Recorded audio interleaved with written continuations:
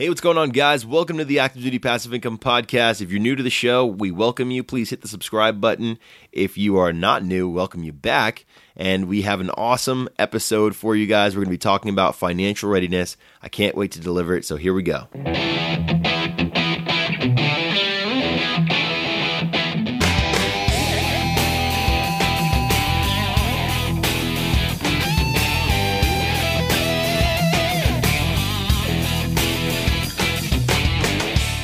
Hey, freedom fighters. Welcome to the Active Duty Passive Income Podcast, the only place where military members, veterans, and their families learn how to build wealth through real estate investing.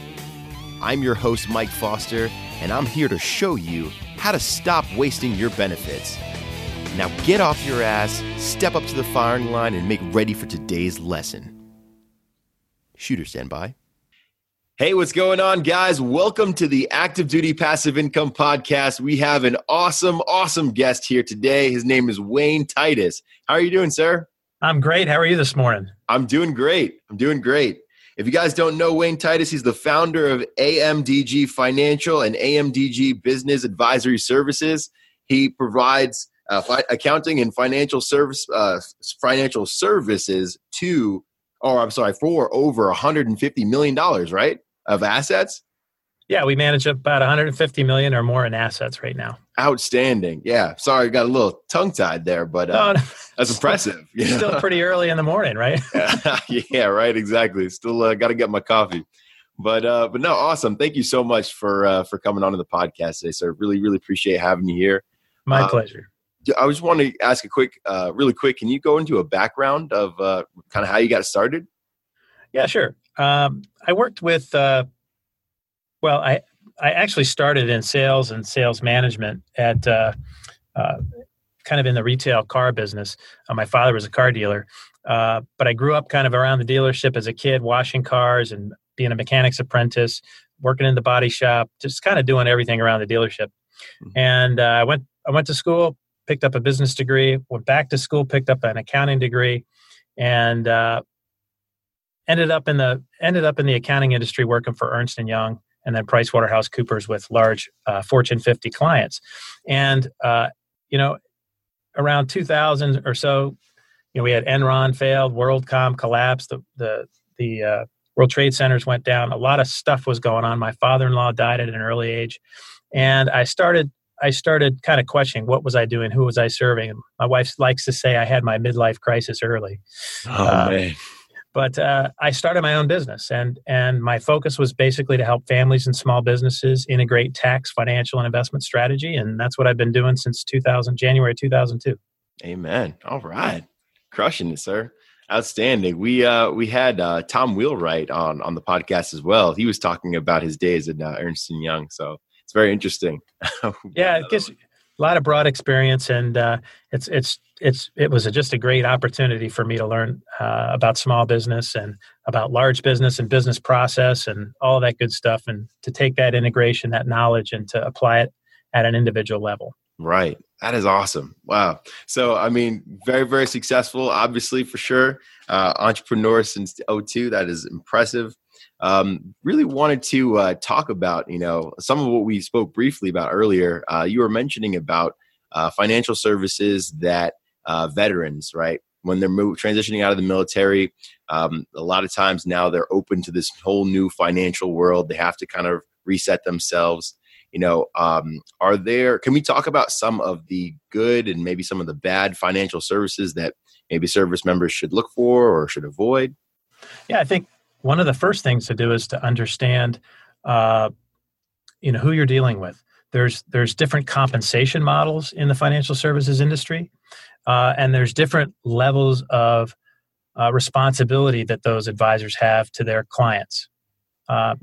The different compensation models deal with whether or not you get a commission for a product, or you take only a fee, or there's a third.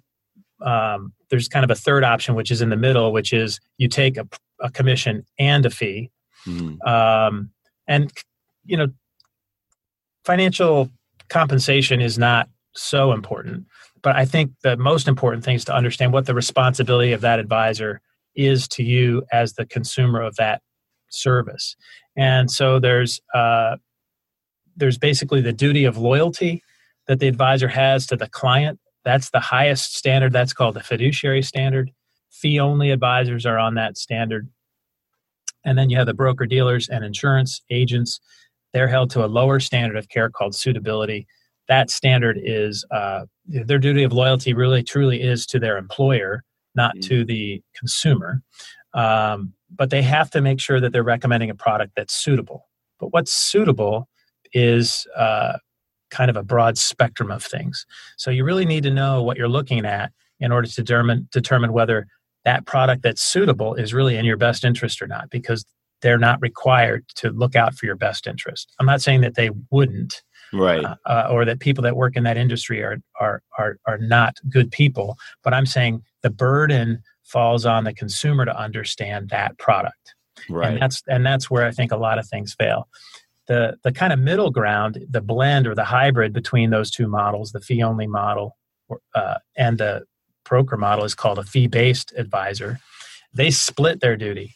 When they give advice on allocation, like how your portfolio should be allocated between U.S., international, small and large, or value and growth kind of positions, that is fiduciary advice. But as soon as they turn around and put a product in that portfolio, they actually may fall to that lower standard of care, and consequently they're able to receive a commission for that. So it's important to understand that, that relationship. And that's one of the things that we start with first, is to try to understand the terrain. Who are you working with, and how are they compensated, and what's their responsibility to you? Right. Make sure that that's clear to you. There's some great advice out there on how to look for an advisor, what to look for in an advisor, or to consider, and then you can make your own decision. So I think that's one thing, is to understand who you're dealing with. The second thing is what products are out there, that you might be looking at, and that's what we were talking about a little bit earlier. Is sometimes because the situation with military pensions and from VA pensions, there may be you may be presented more quickly an opportunity to invest in an annuity-like product to basically qualify for VA benefits or some other VA benefits. So I think it's important to understand those kind of aspects too. That makes sense. That makes a lot of sense, actually. I'm drawing some parallels to a conversation that I had with someone else about the different types of like mortgage lenders or brokers, right? And understanding who you're talking to, who they're working for, what their commission is like, and really how they're going to help you out. And so it makes sense, right, in the financial world, because there are a lot of sharks, I'm sure, right? As I'm sure you know. Yeah. Well, fiduciary duty is a legal standard. Mm-hmm. So that legal standard means I have to put my client's interest above anything else. I cannot be thinking about my wallet. Right. A broker or an insurance agent, their duty and standard of care, their duty is to their employer. When you think about that, you work for somebody. Your duty of loyalty is to that employer. So if they tell you sell this product or that product, or this is important to push in this, during this quarter, their responsibility really truly is to their employer. But that doesn't mean that they can't think about, what's important to their client. It's just that they don't have that same level of responsibility. It's a lower standard of care. Right. That makes sense. Okay. So yeah, guys, definitely make sure that when you are talking to any representative, right, any financial representative, you got to understand, who they work for, what they're doing, and how they're there to help you. And also, like you mentioned, understand the products and services that you're going to get. I absolutely believe that's critical. In your experience, sir, do you mind talking about, or do you mind maybe sharing some questions that our veterans should probably ask, right, when they're talking about certain financial products? Yeah, sure. Okay, so, in my practice, I deal with veterans typically that are in, they're retired, they're in retirement, mm-hmm. And they may qualify, or may they be thinking that there's benefits available to VA. And I think that's the one thing, actually, I always ask people that come into my office, do you have military service? Have you been in the military? Are you a veteran? Because I think it's first off important to understand that, because it does set the context of other potential benefits that are available with healthcare, potentially with aid in attendance and some other pension opportunities. If you're an active war zone during certain time periods, you may qualify for an additional pension. But all of those benefits are typically provided based on two types of testing that's done. So we have to understand the client's situation as it relates to the assets that they own, but for themselves and between them and their spouse, and the income that they have. What level of income do they have as far as income coming in? Because the VA, they have this product or this opportunity, this service called aid in attendance, and so it's something that's available in older age when you can't take care of yourself, or if your spouse is having difficulty taking care of you. That provides the opportunity to bring somebody in for a few hours a day to help out. Wow! And the government pays for that. And so there's certain qualifications to go and be able to get aid in attendance. Then there's potentially this opportunity for an additional pension to supplement what income might be. But again, if your income and assets below a certain level and you qualify for things because of your experience, then you may have the opportunity to share in that benefit. That's awesome. Yeah. So I find that a lot of veterans don't know that those benefits are available. The other thing that carries on is those benefits are available for their spouse. So if they should pass before their spouse is eligible for those benefits. Again, it's tested by the number of assets that they hold or the income that they have. But none of those benefits are available if they don't apply with the VA. Right. And so that's why we ask the question and try to figure out, are they eligible? And if they are eligible, have they applied with the VA? Do they have their VA card? And if not, encourage them to go to the VA or go online and go through the application process. And there's volunteers actually that help veterans kind of go through that process to try to cut through some of that red tape and make it less of an obstacle for them. Right. Absolutely. No, you're absolutely right. And unfortunately, they do not teach us a lot of this stuff, while we're in.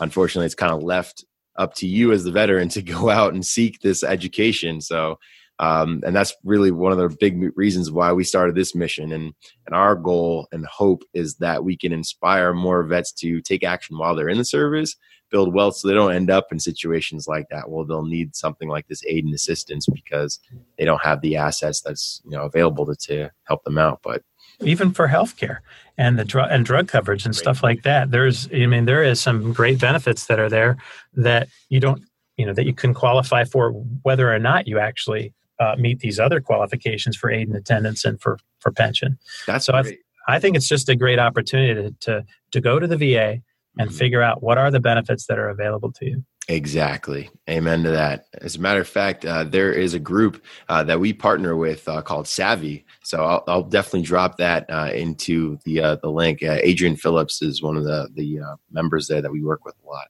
And she's really knowledgeable in teaching folks about their VA benefits. So guys, there'll be a link to this page as well. That's a great connection to make. Yeah, for sure. So Wayne, as a matter of fact, since we're talking about this, do you mind shedding light on maybe some of the services or some of the things that you've seen in your experience that vets have access to that might help, especially if they're maybe walking into your office, right? Something that they should know that they have the ability to and may potentially help with further business. Well, the big thing right now, I think, is healthcare and drug coverage. Those benefits are there and available. Mm-hmm. If you apply to the VA and you get served through the VA, and if you need outside assistance, sometimes the VA can help with that as well.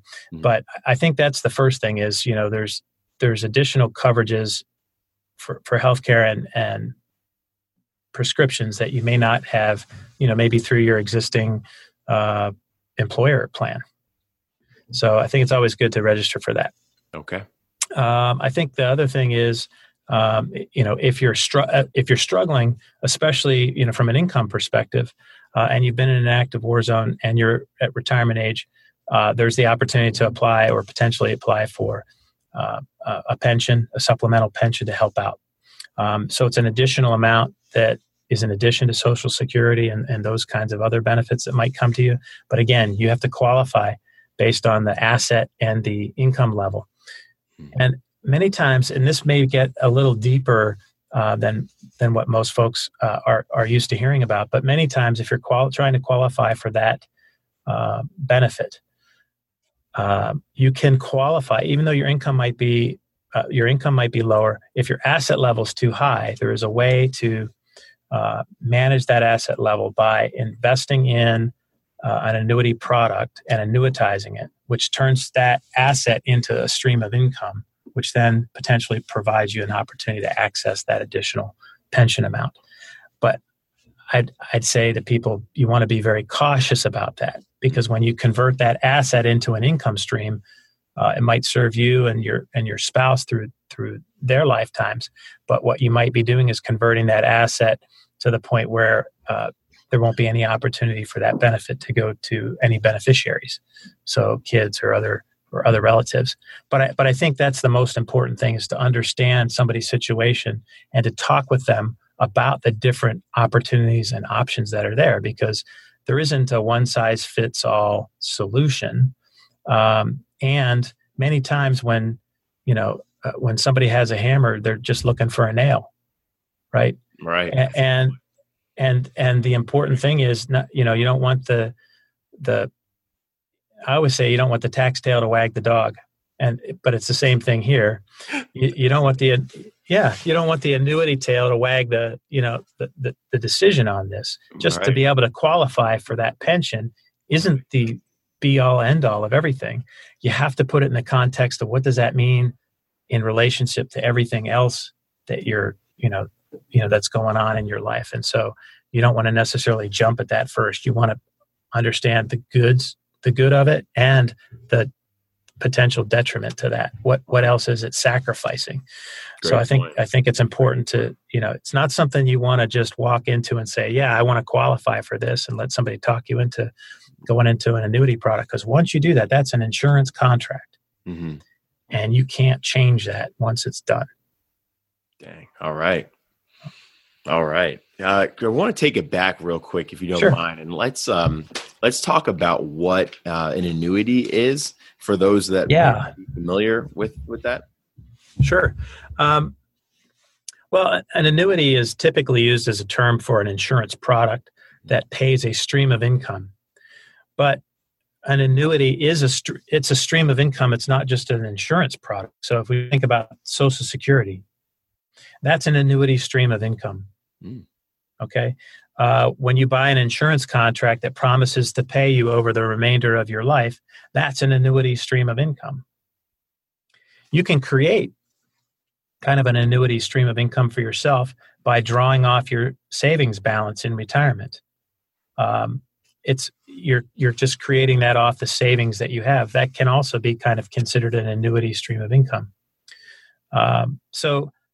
All an annuity is basically a creation of a stream of income. How you create that, like through an insurance contract or through triggering Social Security benefits or triggering a pension, like your military pension, is an annuity stream of income.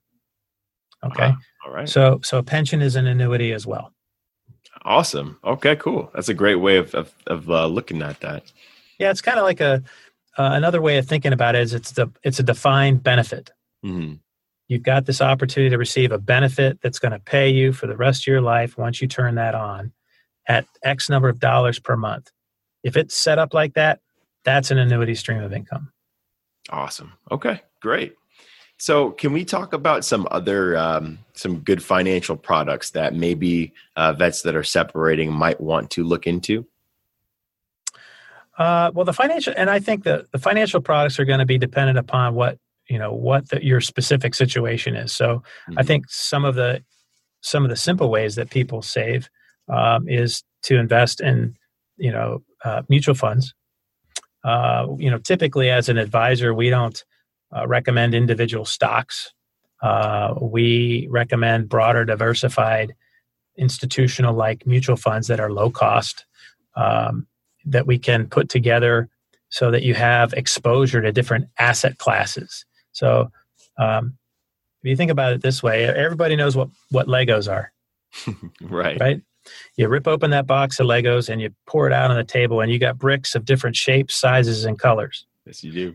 And you got a little map, and you open that map up, and it shows you exactly how to snap together those pieces, and that delivers a model, right? Well, we do the same thing with institutional mutual funds. We look for different shapes, sizes, and colors. We snap those pieces together to deliver a model. So as an example, we might, design a model that has 60% in equity and 40% fixed income.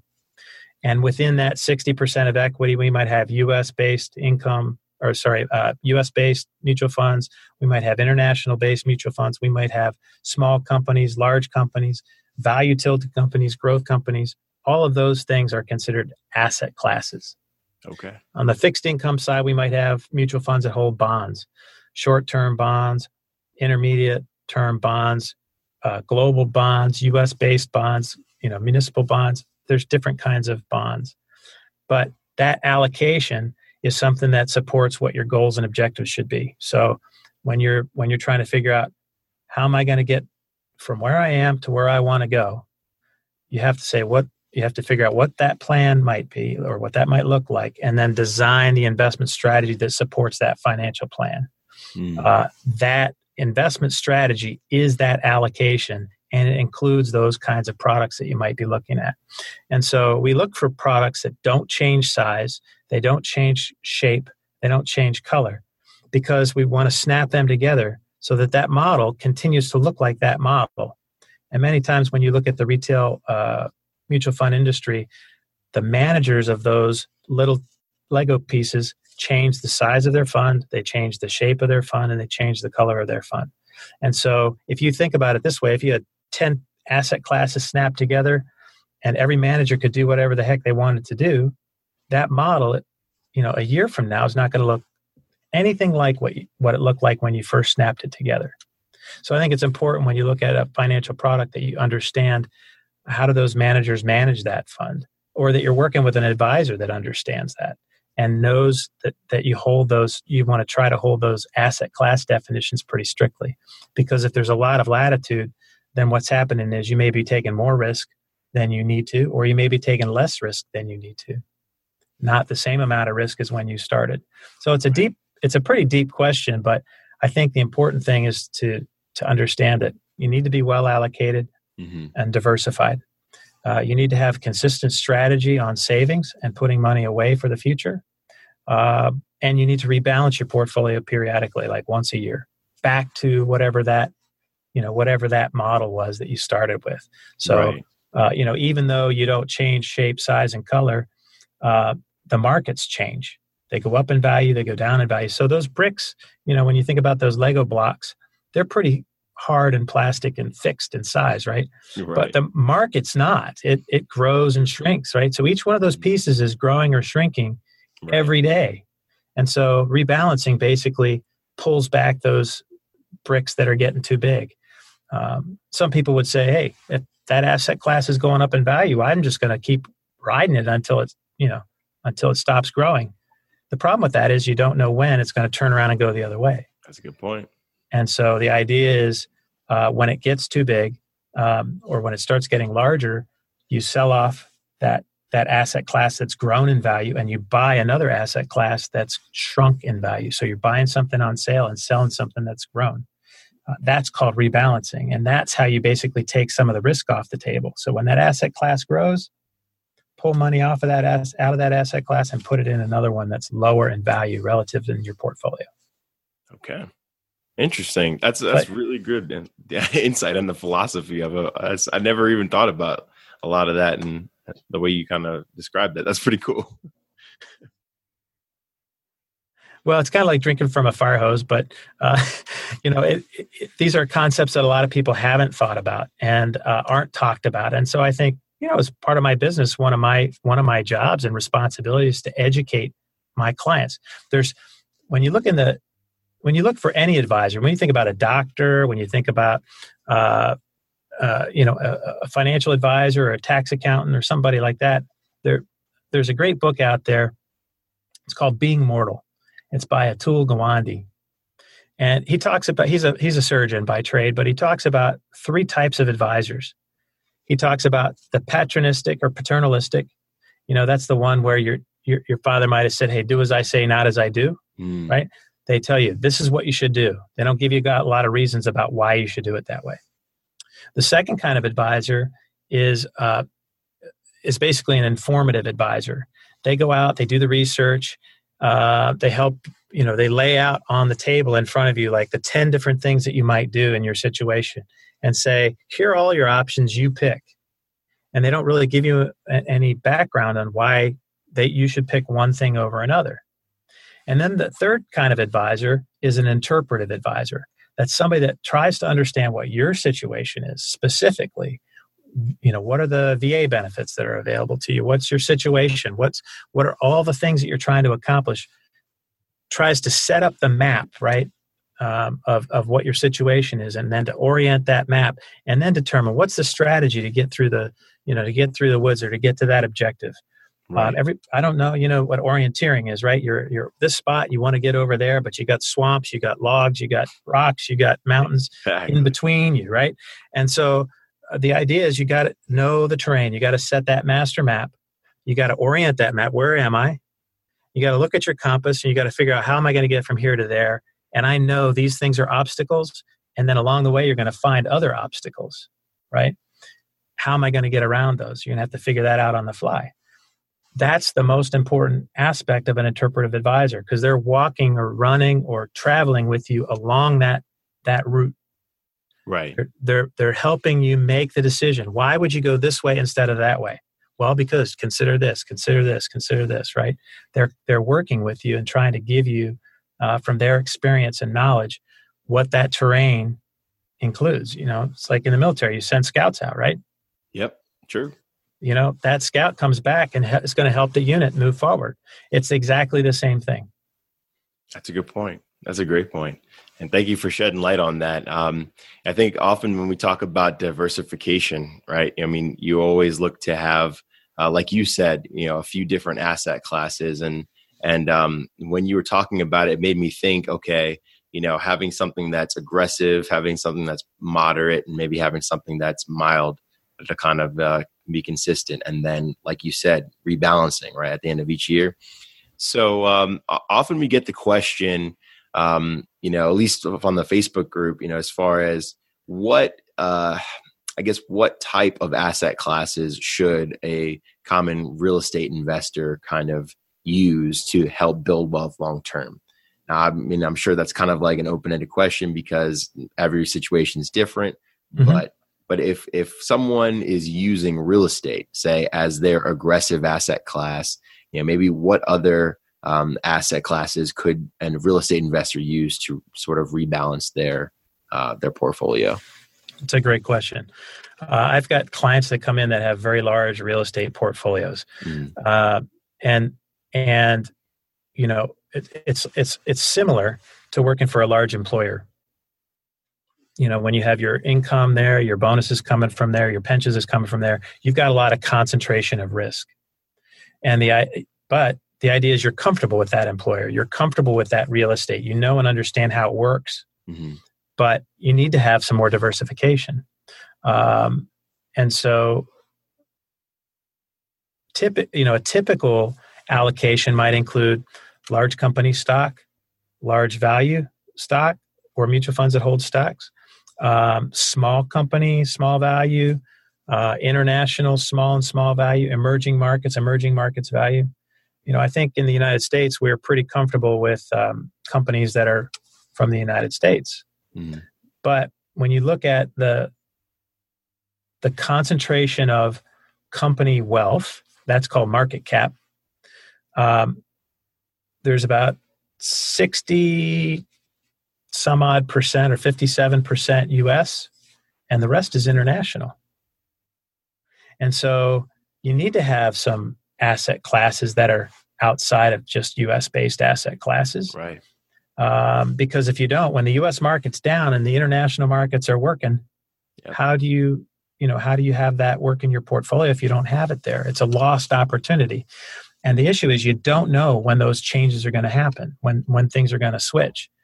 Just as a quick aside, last year in the U.S. market was doing pretty good up until December, and then it moved into negative territory. But the international markets were doing terrible all year long. So U.S. was up, international was down till the very end. Then U.S. was down and international was down, but they weren't down as the same amounts. Right. And then the year started out. The U.S. market's up, the international markets are up, small values up, different asset classes are up. You can never tell which asset classes are going to turn around or when. It doesn't wait till just the end of the year to make those changes. It happens during the year. And so it's the same with real estate, right? Real estate markets move up and down. Real estate is an asset class. Mm-hmm. And it can be a good diversifier in a portfolio. But it shouldn't be the only thing in a portfolio. And that's the question that you ask. What are the other things you should look at? You should diversify. My grandfather used to say, you don't want to gamble anything you can't afford to lose. That's a great point. Right. And gamble your house. Right. And so, people don't think of usually investing in real estate as gambling.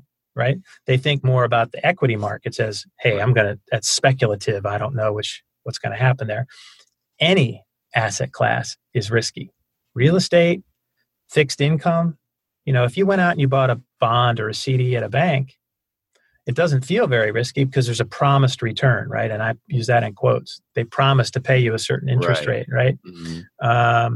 But if interest rates are increased by the feds, or inflation changes, or the credit quality of the underlying company that owns that bond changes, the yield of what you'll get off of that instrument, that fixed income instrument that has a promised return, is going to be less, or it could be more, depending upon which way things go. So there is risk associated with any kind of asset class, real estate, fixed income, equity. I think just determining for yourself what that allocation needs to be is really important. And you can figure that out, with an advisor. But sometimes that rebalancing, right? Taking money off the table. So when you have a real estate asset class in a portfolio and it's gone way up in value, how do you de-risk that portfolio? I'd say, one of the ways to de-risk that is to invest in a different asset class, because you've got a lot of exposure to real estate. Then it becomes a question of, well, when do you pull that out to do that? That's a great point. Most people think that asset class is going to continue to grow over the years, and it probably will over long periods of time. Asset classes tend to rise over long periods of time, right? But there can be shorter periods of time, which still seem long to us, where that asset class could return negative returns. Just like any asset class. So that's a good point. I remember in Michigan before the recession, people used to say that lakefront property would never go down in value, ever. Wow. It did. Same with commercial real estate. And we've got a booming real estate market here in Detroit right now. Downtown Detroit, you cannot buy a piece of real estate down there without paying through the nose. That is true. That's very true. Everyone is now in Detroit. And I remember 3 years ago looking at that market and seeing houses that were selling for like $5,000, maybe $10,000 that were multifamilies. Was crazy. Yeah, it's nuts. Yeah, not anymore. So that's awesome. Yeah, so we definitely teach, folks that, the more you're educated about something, right, the less riskier it becomes. It's always a risk. You will never, ever not have a risk, right? But it's how to mitigate it by education. Right. And one of the things that we talk about with real estate is that you don't want to bank on appreciation, because you don't want to just assume that the market's going to go up or assume that you can predict when it's going to go down. The more cash flow you can get out of an asset, the better.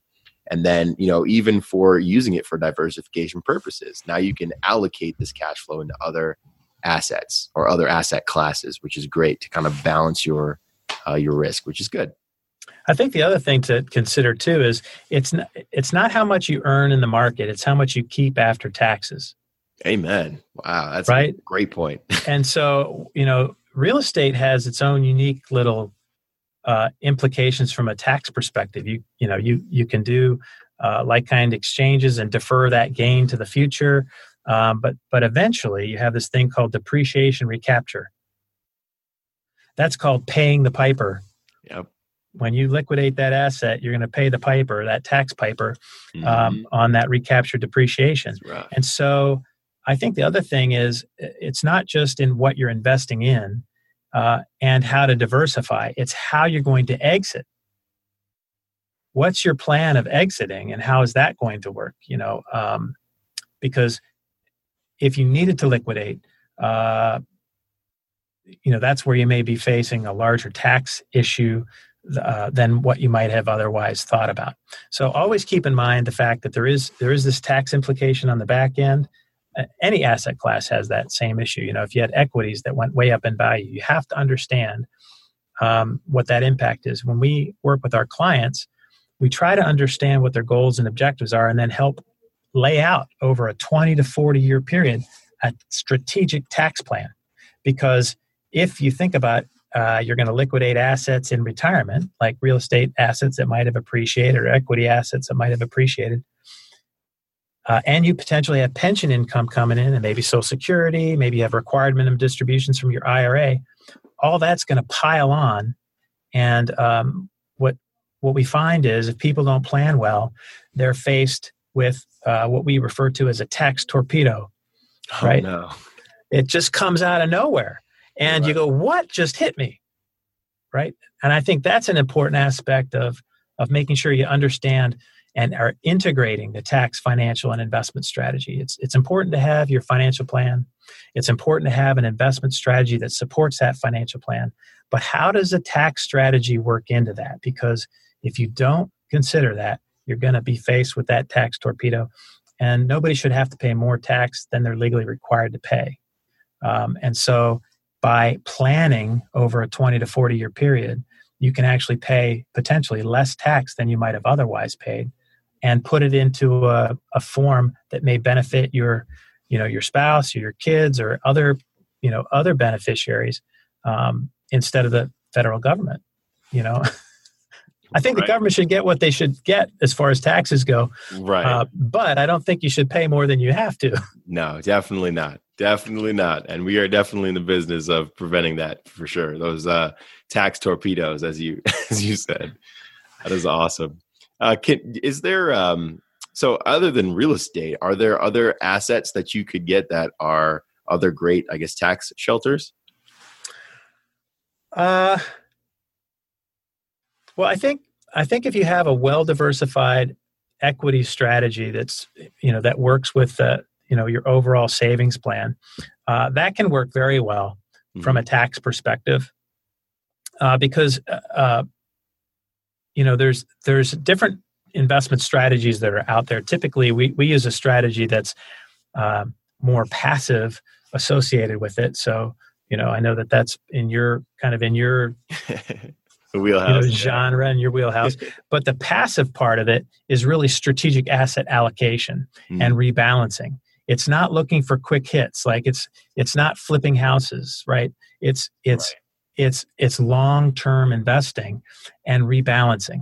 And by doing that, you can actually mitigate the impact of tax over many years. Got it. Because you're in essence holding that, just like you would continue to hold a real estate asset, letting that asset continue to appreciate. You hold investment assets like equities for a period of time. And it's not to say you don't sell portions of it, right? You sell little bits and pieces so that you're rebalancing, but you're not selling the whole position, which is typically what, if you sold that one building and it had a huge, capital gain, there's going to be some tax implications to that. Same thing in an equity portfolio. If we had one stock or one mutual fund and we just sold that whole position, it's going to impact us. But if we're just rebalancing and selling off little tiny pieces to rebalance the risk in the portfolio, we can actually manage that risk and avoid paying more in tax. We can convert some of that to like a client that might have a charitable intent. We can gift portions of that gain away to meet their charitable intent without incurring tax implications. So there's other things to do from that perspective. So I wouldn't say that there's one specific asset class, but I think it's the holistic aspect of how you manage that portfolio. It's the strategy, right? Into it. It's holistic. Great. It's a holistic strategy that you've got to really be looking for.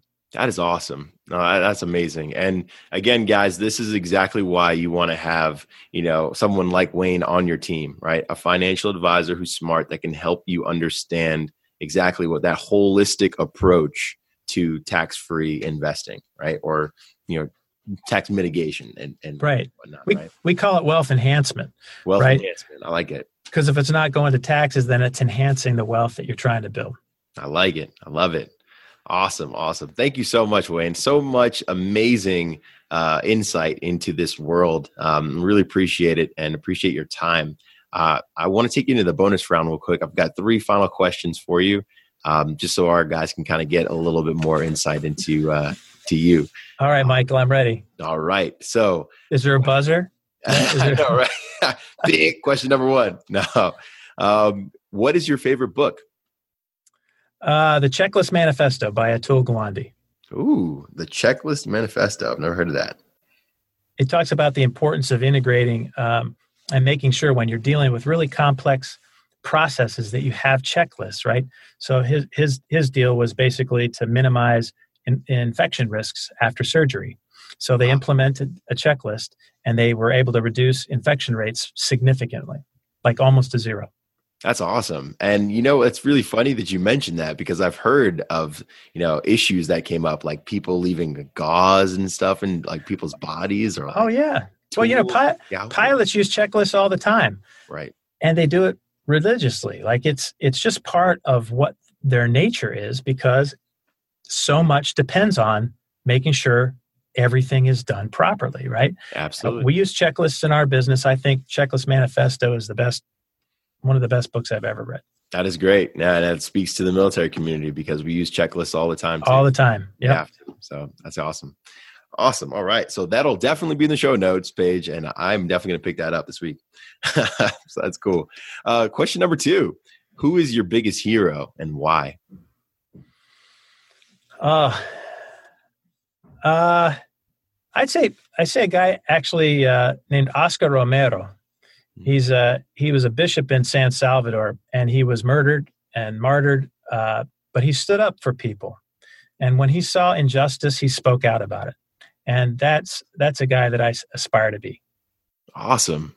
That is awesome. I think I've heard of him in my history books, but that's dope. Okay, great.